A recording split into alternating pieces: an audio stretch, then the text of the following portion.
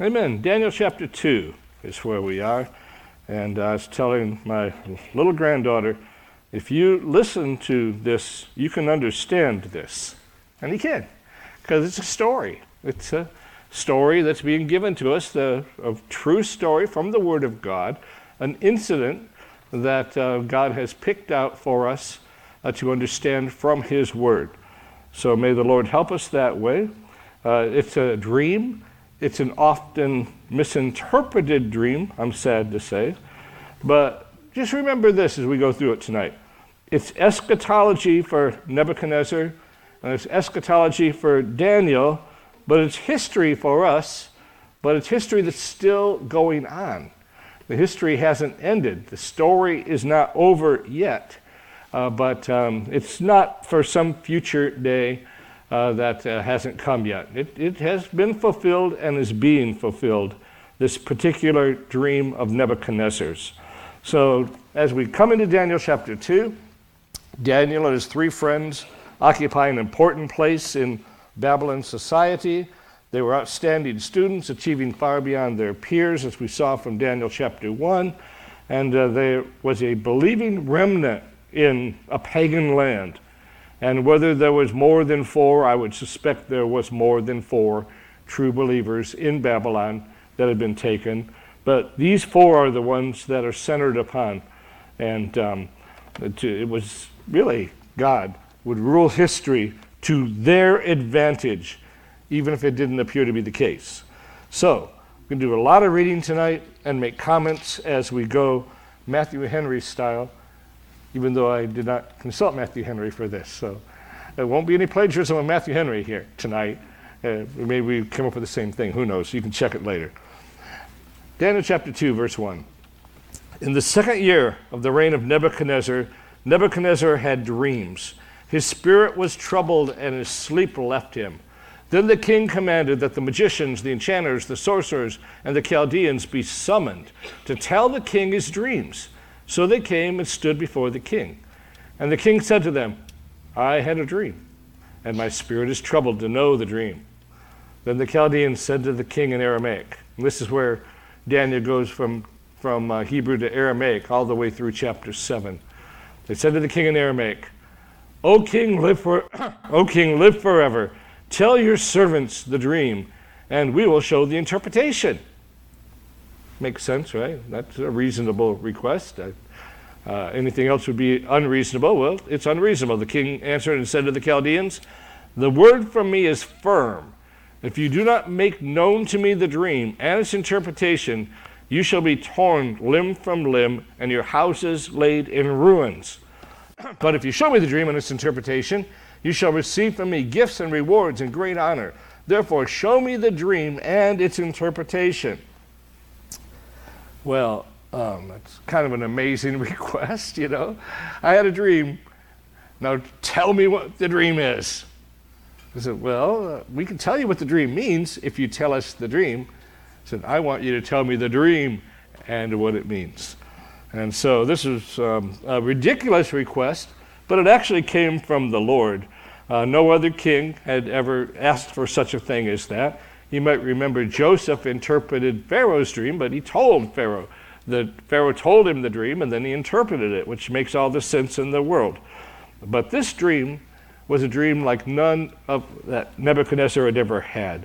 This dream was given by God himself to the pagan king, and if it wasn't to be glory of Nebuchadnezzar, it was to be to the glory of God. And it's often misunderstood.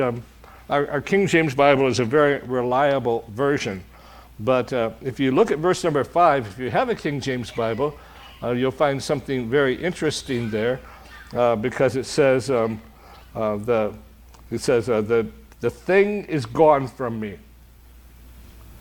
And so it's been believed by a lot of people over the years that just read that. It says, he forgot what the dream was. But no modern translation would translate it that way. It doesn't, the thing is gone from me, doesn't mean that the dream was gone from him. It meant the decree is gone from me that I'm going to do if you don't tell me the dream. And so it's really just a misinterpretation of what the King James was correct to say, but in modern language, these things get confused and lost. So our modern translations all make it very clear. The word is from, the ESV says, the word from me is firm. Okay, so we know what we're talking about. So Nebuchadnezzar didn't forget the dream. He knew it well. It was because he did remember it that he could test the wise men. And, of course, they could fool him, tell him what the interpretation was, and make something up. But he wanted to put them to the test. Verse number 7, They answered a second time and said, "Let the king tell his servants the dream, and we'll show its interpretation." The king answered and said, "I know with certainty that you're trying to gain time, because you see that the word from me is firm." So here's the test that he puts them to. And Oriental kings are known for their cruelty and sometimes even outlandish requests and lavish threats and lavish promises. You hear sometimes they're saying up to half of my kingdom, which couldn't possibly be true. You can't give half your kingdom away and still be the king, But these are the lavish, outlandish kinds of things that the Oriental kings would say. So the request was ridiculous, but beyond the ridiculous and unreasonable request was the hand of God who gave the dream, who would give the interpretation, and it would all happen right in the nick of time. And it would promote Daniel to an even higher place in the Babylonian administration.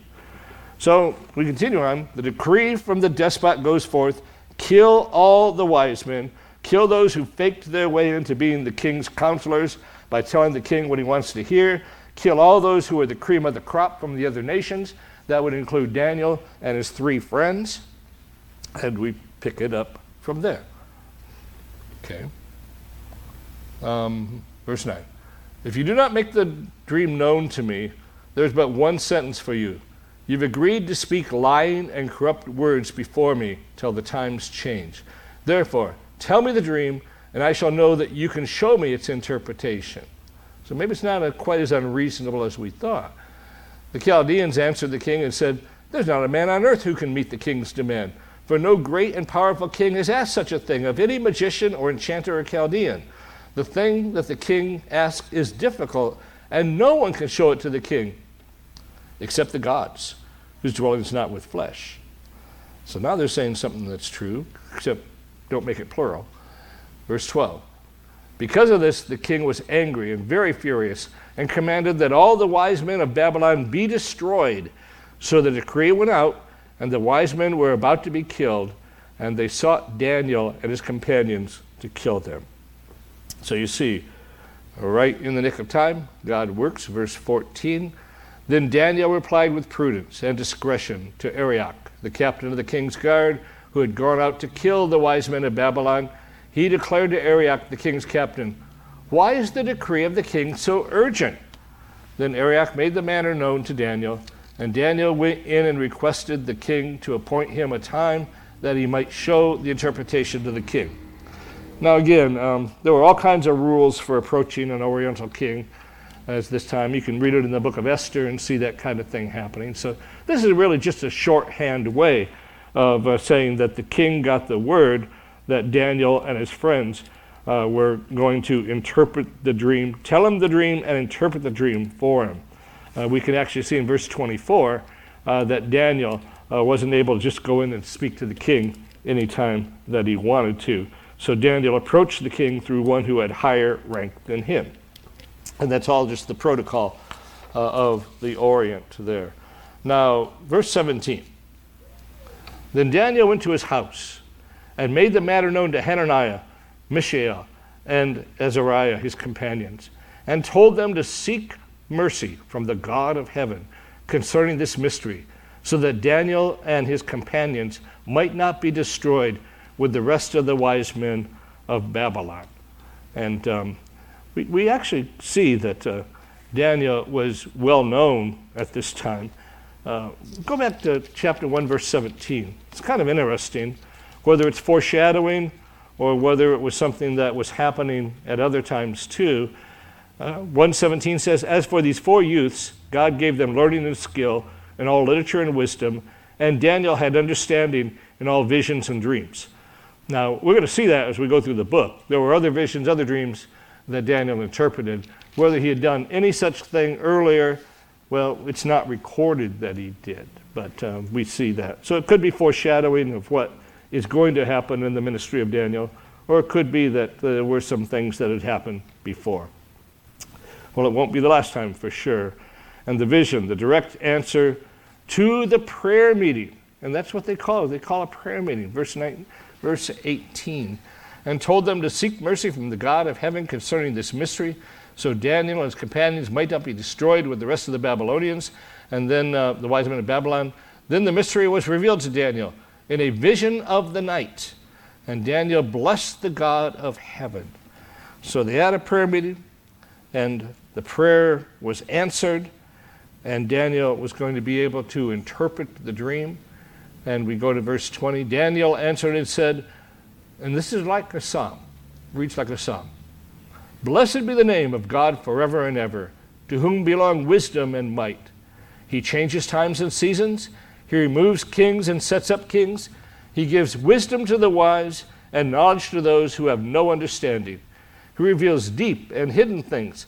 He knows what is in the darkness, and the light dwells with him. To you, O God of my fathers, I give thanks and praise, for you have given me wisdom and might, and have now made known to me what we asked of you, for you have made known to us the king's matter. So, with that being said and done, and all praise and glory to God, and you're going to notice, Daniel never takes credit throughout this entire situation. He always gives all the credit to God. But in this very next verse, excuse me, this very next verse, we find a man who's more than willing to take credit for something that he didn't even do. Verse 24. Therefore Daniel went to Arioch, whom the king had appointed to destroy the wise men of Babylon. He went and said thus to him, do not destroy the wise men of Babylon. Bring me in before the king, and I will show the king the interpretation. Then Arioch brought in Daniel before the king in haste, and said thus to him, I have found a man among the exiles of Judah, a man who will make known to the king the interpretation. And it's almost hard not to laugh as you read that, because Arioch didn't find anybody, Daniel found him. But he kind of takes credit before the king. I mean, that doesn't help. It kind of helps build your resume, right? If you can tell everybody how great you are there. So there he goes. The king declared to Daniel, whose name was Belteshazzar, are you able to make known to me the dream that I've seen and its interpretation? Daniel answered the king and said, no wise men, enchanters, magicians, or astrologers could show the king the mystery that the king has asked. But there's a God in heaven who reveals mysteries, and he's made known to King Nebuchadnezzar what will be in the latter days. Your dream and the visions of your head as you lay in bed are these. And that has tripped up people over the years, the latter days. And some have misinterpreted the dream and put it off into, they've seen it in the past, and then put it off into the distant future. And when it says latter days, that's good. Aha, that has to be the end times, maybe the millennium, maybe the tribulation. And that's kind of the way I was taught way back when in the old days there. Got to go back about 50 years for that one. But that's the way I was taught, the latter days. And we're going to see a statue with 10 toes. And the 10 toes are seen to be the 10 horns in Revelation, and seen to be a revived Roman Empire that's going to happen someday. And just those things, and so they're always looking for, it was always the common market, the European common market. When we have 10 nations in the European common market, then we know the end has come. I don't know if you ever heard that one, One person's heard that one. Anybody else heard it? No. Two. I see that hand. Okay. Yeah, that was a doctrine that was taught, the revived European common, those days are long gone. There would have to be some great catastrophes for there to be 10 countries in the European common market and all that. But anyway, I don't want to divulge. The latter days, what do we live in? We live in the last days, right? we live in the last days. It's talking about us, actually, because there's not going to be any other days to come except the last days. When did the last days start? Well, they started when the Lord Jesus Christ came to earth and fulfilled his ministry, died and rose again, and ushered in the church age that we have. In the work of the Lord Jesus Christ, and put it all together into one big package. And that's when the last days began.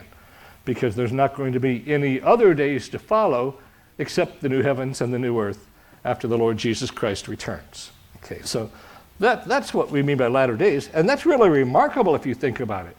That's just remarkable that this prophecy would have such exacting detail about the time in which we live.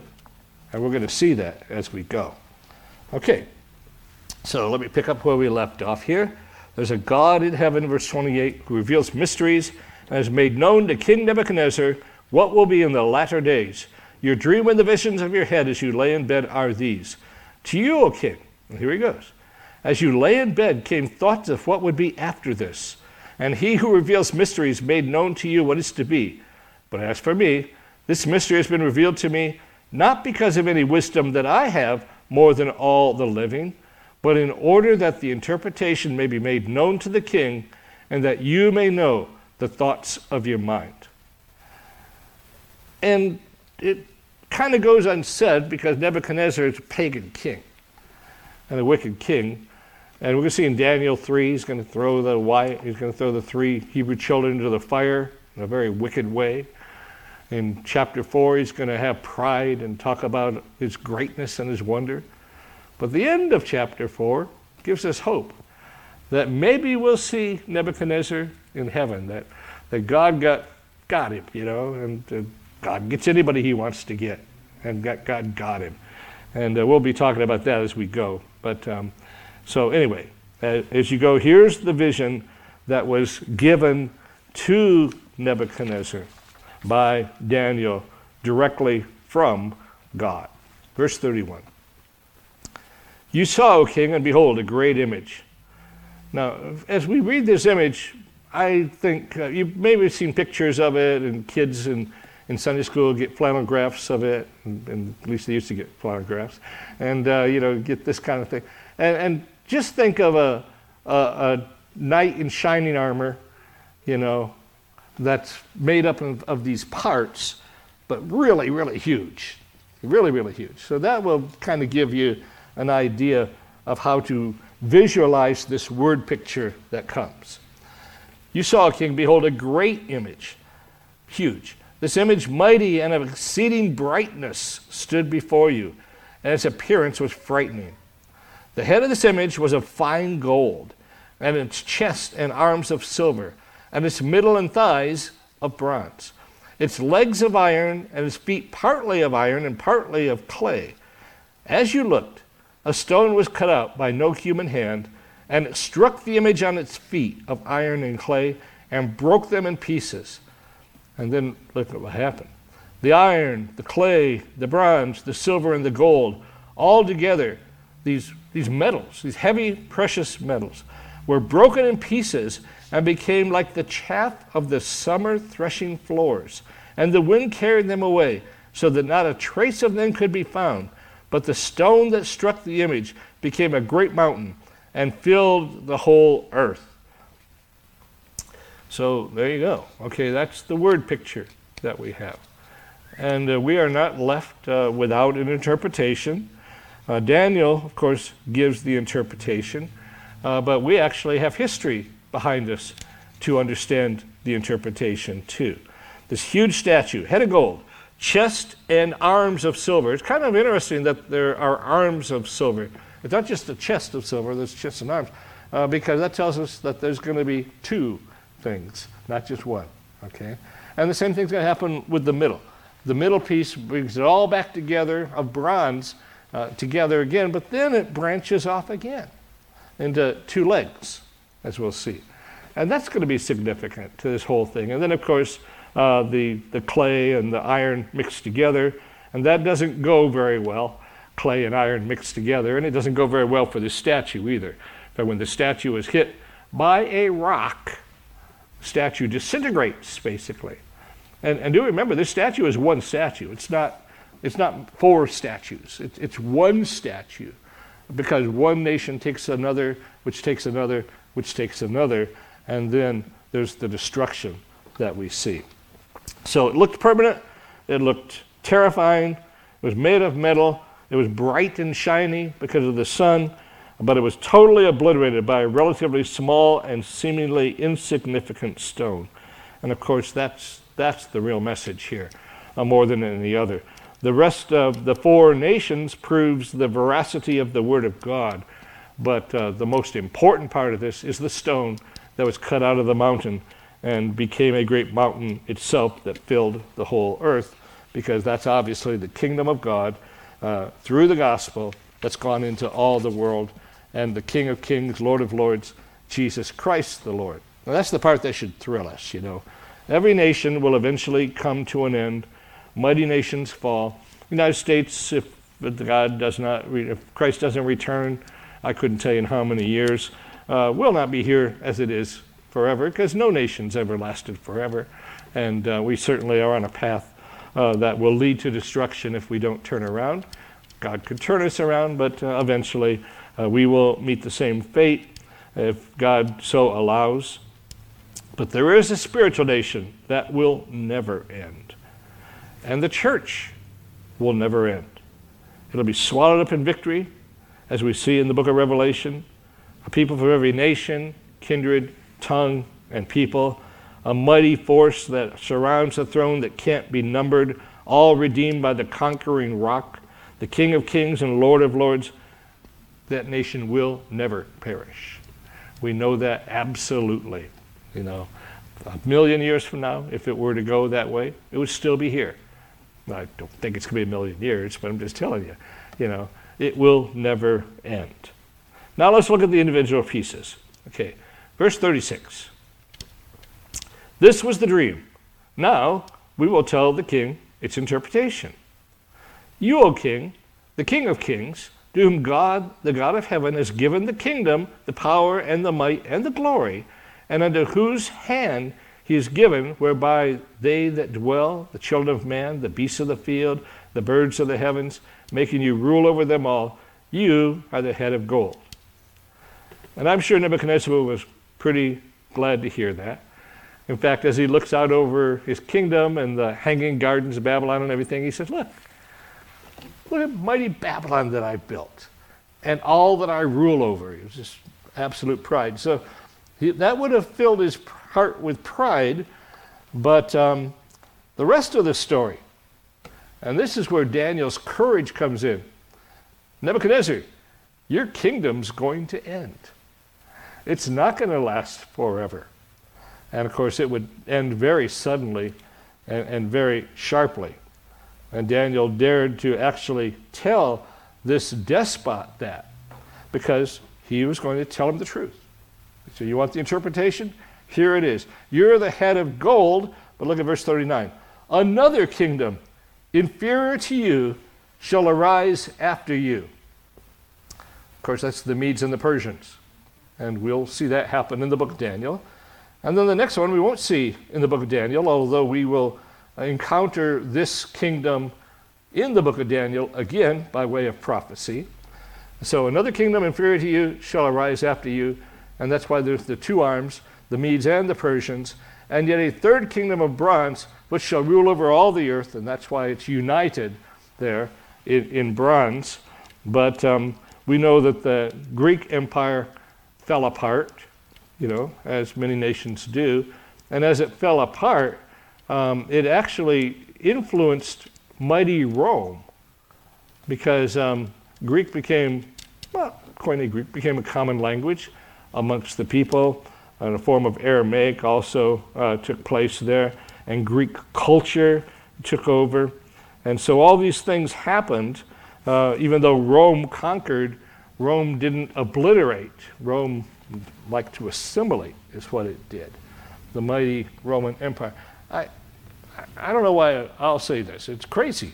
But, you know, there was a poll taken. How often do men think about the Roman Empire? They do a lot, why?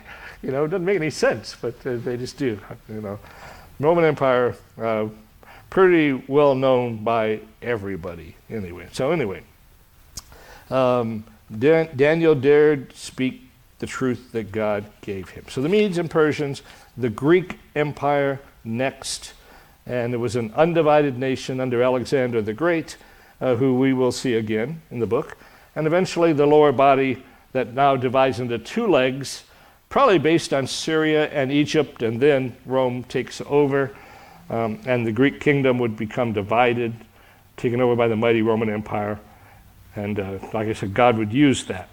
And the Greek language becomes a uniting force in God's purposes, just like the Roman nation became a mighty force in God's purposes by uniting the nations together, creating a road system that could be used by the early Christians to go from town to town.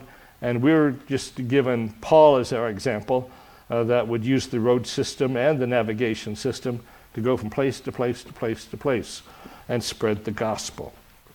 So, verse 40 is the mighty Roman Empire. And there shall be a fourth kingdom, strong as iron, because iron breaks to pieces and shatters all things. And like iron that crushes, it shall break and crush all these. And as you saw the feet and toes, partly of potter's clay and partly of iron, it shall be a divided kingdom. That would happen later. But some of the firmness of iron shall still be in it, just as you saw iron mixed with the soft clay. And as the toes of the feet were partly iron and partly clay, so the kingdom shall be partly strong and partly brittle. And as you saw the iron mixed with the soft clay, so they will mix with one another in marriage, but they will not hold together, just as iron does not mix with clay. So 2 legs, probably, I don't want to put too much into it, but it well could be, just like the Medes and Persians with 2 arms, that the 2 legs have the idea of the east and the west. And most of us are more familiar with Western civilization and Western history, and we think of the Roman Empire, but don't ever discount the East.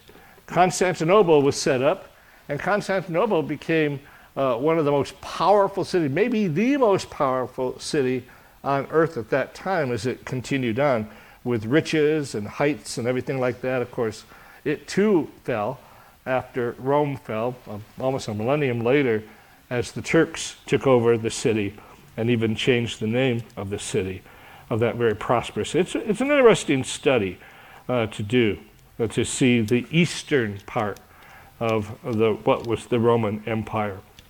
And for Rome, of course, the Visigoths came and sacked the city under their mighty king, Alaric. I had to get that in there, okay? Because my grandson's name is Alaric, and you just saw him. Mighty King Alaric, which means a powerful king or mighty king, or that's what the name happens to mean. I was just doing a little research on the name and found out that it became wildly popular for about 3 years just recently, and not too many Alarics being named anymore. Just had boom, boom, for whatever reason. Okay, but anyway, under King Alaric, it wasn't him really. It was the stone cut from the mountain that's taken over the entire world. And verse 44. And in the days of those kings, God will set up a kingdom that shall never be destroyed, nor shall the kingdom be left to another people. It shall break in pieces all these kingdoms and bring them to an end, and it shall stand forever, just as you saw that a stone was cut from the mountain by no human hand, and that it broke in pieces the iron, the bronze, the clay, and the silver, and the gold. A great God is made known to the king. What shall be after this? The dream is certain, and its interpretation is sure. That's incredible. That is prophecy, and that's something that only God could do. And Nebuchadnezzar had to admit, this is something only God could tell me what my dream meant. Only God could foretell the future. And why can God foretell the future? Because he controls the future. That's why. It's not a matter of he looks into a crystal ball and looks ahead to see what's going to happen. God doesn't look ahead. God couldn't even look ahead to see something that he didn't already know. God controls the future, absolutely, from beginning to end. And we look at it from this side of there's a beautiful tapestry that's been made by God. And a beautiful, beautiful design. He's designed it all, he's made it perfect. And it's wonderful and awe-inspiring. But we are standing behind the tapestry, and we look at it, and it looks like nothing but threads and nothing but just chaos. Let's face it, the world looks like chaos, does it not? I mean, just think, all you got to do, if you don't think the world, I wouldn't advise you do this, but if you don't think the world's in chaos, just turn on the news one morning and watch an hour of news, and you'll see nothing but chaos, wars in Ukraine, wars in Israel, and all of that, threats from Iran, Houthis, just a small, almost tribal people that have been given all these weapons, bringing commerce of the West to a standstill by taking over the canal area. So chaos rules. There really isn't any chaos. God's in control of it all. He's in control of the macro and everything that's going on in the world and everything that will go on in the world. And you know what? Even more impressive than that, God's in control of your life. Your life. And Christian friend, he cares about you. He loves you. And you're going to have trials. Good message you heard this morning about trials, right? Okay. Psalm 40, it's really true. It's not only in Psalm 40, it's in many, many other places. God's in absolute control of all of these things in your life. And so we can just look. I mean, what could Daniel have done? If Daniel was like you and me, probably, and the decree goes out that all the wise men are going to be killed, we go, oh no, what are we going to do? We're going to get killed. We're going to die. And panic. Daniel calls a prayer meeting. And Daniel goes to God. And God answers Daniel. It's an amazing thing if you think about it. Now, obviously, this is special grace given by God. I don't expect to ever interpret a dream or visions like that. That's not really what we've been called to do. We've been called to proclaim the gospel. So God sets up a kingdom that will never be destroyed, sets it up in the time of Rome. Did you notice that? It's during the time of Rome. When did Jesus Christ come? During the time of Caesar Augustus, right? And of course, he suffered and died at the hands of the Jews and the Romans. And our king lives forever. And his kingdom will never be destroyed. And you have to admit, this was given 2,500 years earlier, at least, and the Word of God still proves true. We're part of that kingdom, which will never be destroyed, and it's absolutely certain that the church will still exist when Christ returns. Now, you may say the church covers the world, but it only covers a small part of the world. And that's true, only a small portion. That's why we talk about the remnant. That's what the remnant is. The remnant is a small portion of a larger whole. And God has a church all over the world, although in some places it's not very big, And that's not impressive. Big is not impressive to God. What's impressive to God is his will and his purpose and his remnant that he loves. So let's conclude here with the rest of the story. Then King Nebuchadnezzar fell upon his face, verse 46, and paid homage to Daniel and commanded that an offering and incense be offered up to him. Still a pagan, right? Still a pagan. The king answered and said to Daniel, truly, your God is God of gods and Lord of kings and a revealer of mysteries, for you have been able to reveal this mystery. Then the king gave Daniel high honors and many great gifts, and made him ruler over the whole province of Babylon and chief prefect over all the wise men of Babylon. And Daniel made a request of the king, and he appointed Shadrach, Meshach, and Abednego over the affairs of the province of Babylon. But Daniel remained at the king's court. A grand example of how history really is his story. It's no great thing that God tells us the future. As I said, he controls the future. He doesn't look ahead, Christ's kingdom will never be destroyed. Much of that kingdom may be the majority. Much of that kingdom, possibly the majority is already in heaven, or it could be that the majority of that kingdom is still waiting to be born or waiting to come to Christ. But there'll always be a kingdom on earth until the Lord comes. Men and women are still coming into the kingdom through the gospel. And remember this, we sow the seed, but not all of it grows. Does everybody hear the gospel? Everybody that hears the gospel, do they all come to Christ? No. A lot of people hear the gospel and are gospel rejectors, which is even worse. It's even more terrible, even more horrible. We sow the seed, not all of it grows, and we can't make it grow. If we try to be the one that makes it grow, then what we end up doing is doing God's work in man's way, and it will fail. Now, you might be able to build a church of 40,000 people that come to hear you every week and tell you that you're living your best life now, and he's right. Because it's going to be your best life now, and it's not going to be so good at the end. Okay, that's just the truth of the matter. Joel Osteen, false prophet, a wicked false prophet, I might add, that's lying to people by telling them half-truths, I'm not saying that some people couldn't come to Christ through Joel Osteen, because God speaks through Balaam's donkey too, does he not? So there you go. So God could do that if that's what God so willed to do. But telling people half-truths is not the way to do it. We sow the seed, not all of it grows. In fact, most of the seed does not produce eternal life. And the parable of the sower tells us that. 4 different kinds of soil, and only one produced true fruit. One day, there will be only one kingdom. And one day, that will eternally be one kingdom.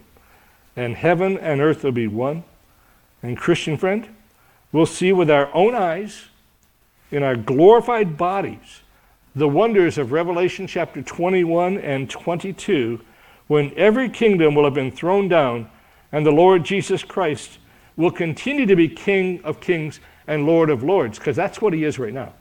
He'll continue to be King of kings and Lord of lords, except he will no longer have an enemy.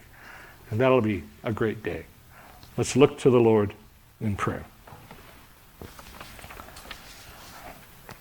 Father, we marvel at your word.